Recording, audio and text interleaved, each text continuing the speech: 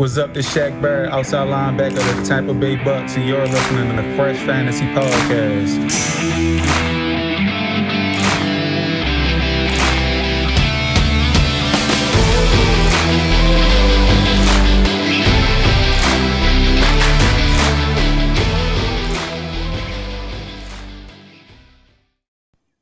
What is going on, everybody? I hope you're having a great day today. This is Alex in the Fresh Fantasy Podcast, and this is the 68th episode of Season 3. Today, we're talking about Week 11 takeaways and Week 12 waiver wire. I hope that you all have all been having a good fantasy season. It seems like the trade deadline has been here for a lot of us, so all the takeaways today are going to be a little bit shorter, a little bit about things that you need to know going forward, and we'll jump right into the waiver wire picks. And as we're getting closer and closer to the fantasy playoffs, I'm going to probably add a couple extra waiver wire picks every week. Just a couple guys I'll mention briefly. The episodes are still going to be in the same length of time. Don't worry, I'm not going to keep you here longer than you need to. We all got stuff to do as you're listening to this on a Tuesday or a Wednesday, probably. But ultimately, these are players that you need to be keeping an eye on for the takeaways and players you need to be picking up for the waiver wire. That being said, let's jump into the takeaways for Week 11. And that starts with the Falcons' backfield. And Cordero Patterson and Tyler Algier split the snaps about 50-50. There's a slight edge to Algier, but he had 11 touches to 12 for Patterson. And this offense is going to be uglier without Kyle Pitts. I know that Kyle Pitts has not been good, but I don't think we realize how much defensive attention goes to Kyle Pitts because he's the only option. And now that they have not a single pass catcher that has a remote chance out there with how much they already run the ball, this offense is only going to get uglier, but they're going to have to just run the ball about 100 times a game. And that is good for Patterson and Algier in terms of the volume, but these game scripts are going to be really ugly for the Falcons every single week. I don't think there's a real running back to own. It's probably Cordero Patterson, but it seems like Algier is commanding about 50% of the work, which is going to hold both of them back in an anemic offense every single week. David Montgomery did see an increased usage, though. David Montgomery played 80% of the snaps this week without Khalil Herbert, which was great. Devontae Smith, also with Dallas Goedert's injury, saw a season-high 39% target share. Without Goddard in the lineup, A.J. Brown also saw a 31% target share. I would expect both these guys around 30% of the targets for the rest of the season. Obviously, a slight downgrade for Jalen Hurts now that he doesn't have Dallas Goedert, and it'll be Jack Stoll or Grant Calcaterra at tight end, and those guys are just not what Goddard brings every week, but ultimately Smith and A.J. Brown are definitely going to see a boost.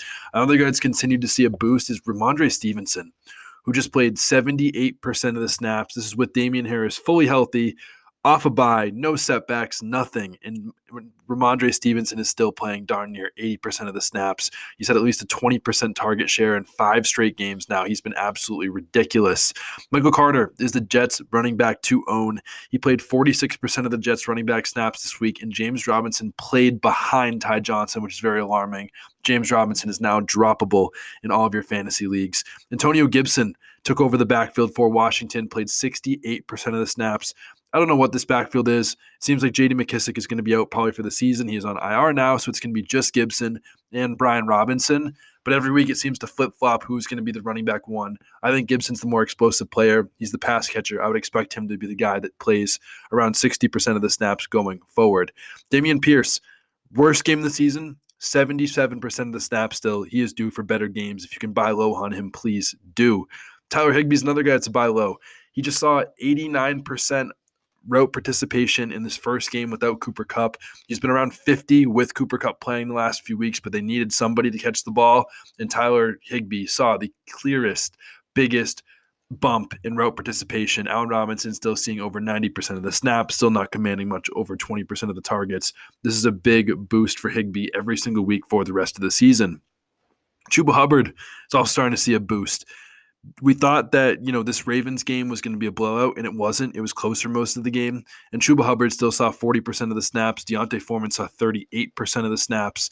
Unless Foreman is playing the Falcons, he has not been very good the last few weeks. And it seems like now that Hubbard's getting healthy, he's going to take over more and more of the work and see more and more of the passing work. I think Foreman is still not good unless it's going to be a run-heavy game script, which we're going to see very rarely from this Carolina team. Greg Dulcich this week, didn't have the greatest production. He had 4 receptions and 30 receiving yards, but he did see 85% of his team's routes. I think that was the 6th highest mark in the NFL this week for tight ends. That is obviously good usage, and hopefully those targets will continue to come for Greg Dulcich.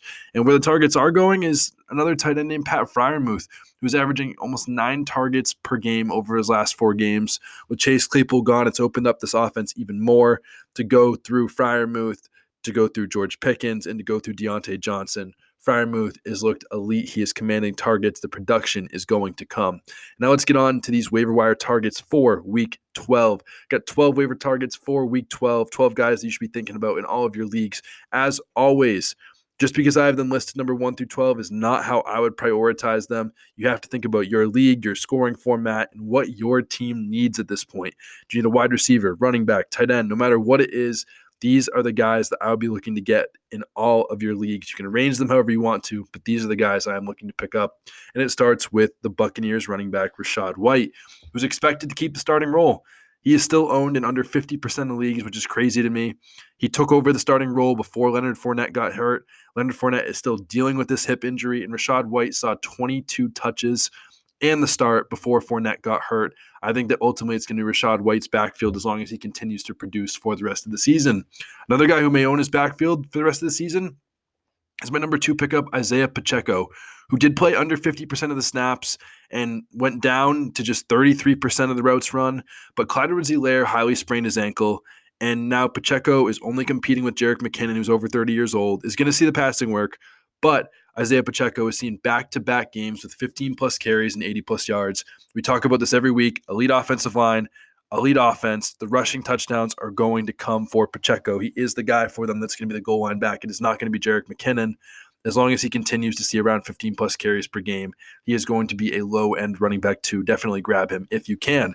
A guy who might weirdly be a bell cow, unless something crazy happens, is Latavius Murray, who's 32 years old.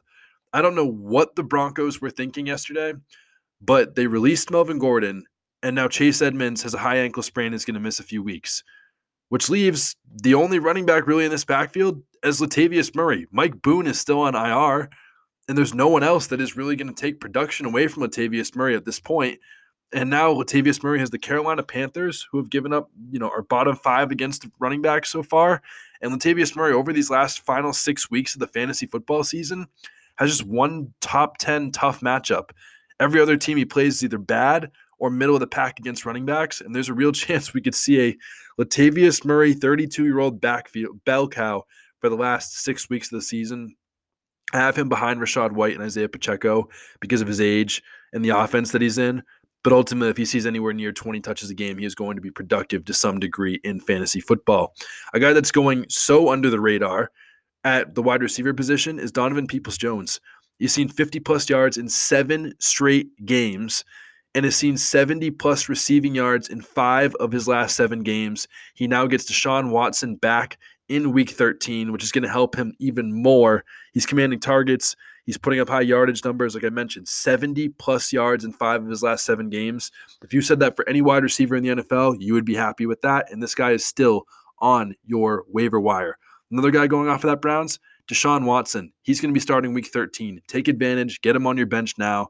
This is a guy who averages a career 22.7 fantasy points per game in his career. He's got Amari Cooper. He's got Peoples-Jones who's producing. And David Njoku's only going to get healthier. This offense is going to look good with a good offensive line. Nick Chubb, Kareem Hunt. I think that within a couple weeks, they'll be firing on all cylinders, and Deshaun Watson will probably be a top 8 QB come fantasy playoff time. Definitely go out and get ahead. Another guy that's very interesting to see how much he's going to be doing come playoff time is Treylon Burks, who after coming off IR has seen 6 and 8 targets the last 2 weeks, and coming off his best game of his career where he had 7 catches for 111 yards against Jair Alexander in the Green Bay Packers. He was targeted on 29% of his routes. As we've been talking about all season, rookie wide receivers get better in the back half of the season. There's no other target competition on this offense for Tennessee. Whether Treylon Burks is a good player or not remains to be seen, but ultimately he has no competition. He's commanding targets over the last 2 weeks and just had his best game of his career against a really tough corner and a really tough secondary. I'm excited to see what Treylon Burks does.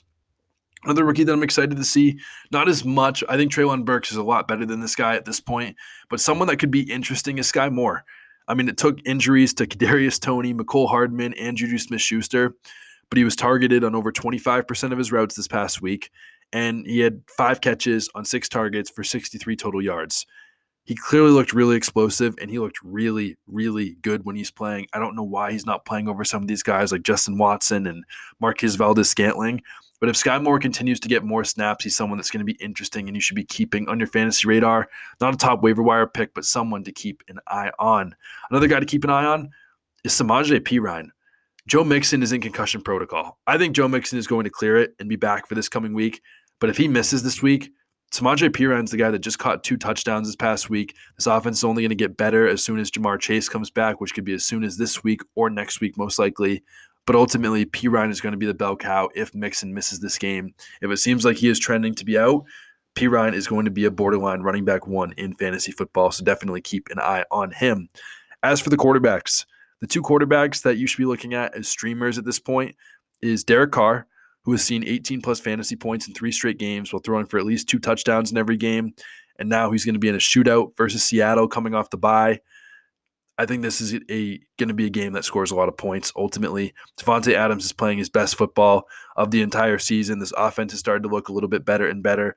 Mac Hollins is making an impact. They have a number of guys that are making an impact.